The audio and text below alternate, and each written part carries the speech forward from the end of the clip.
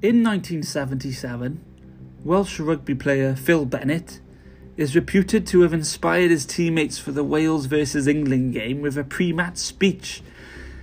That speech said, "Look what these bastards have done to Wales.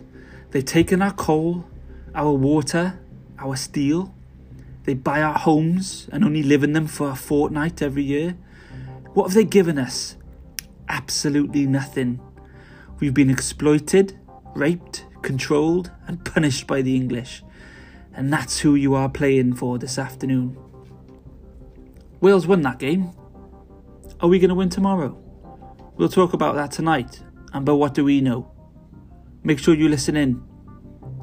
Come on, Wales.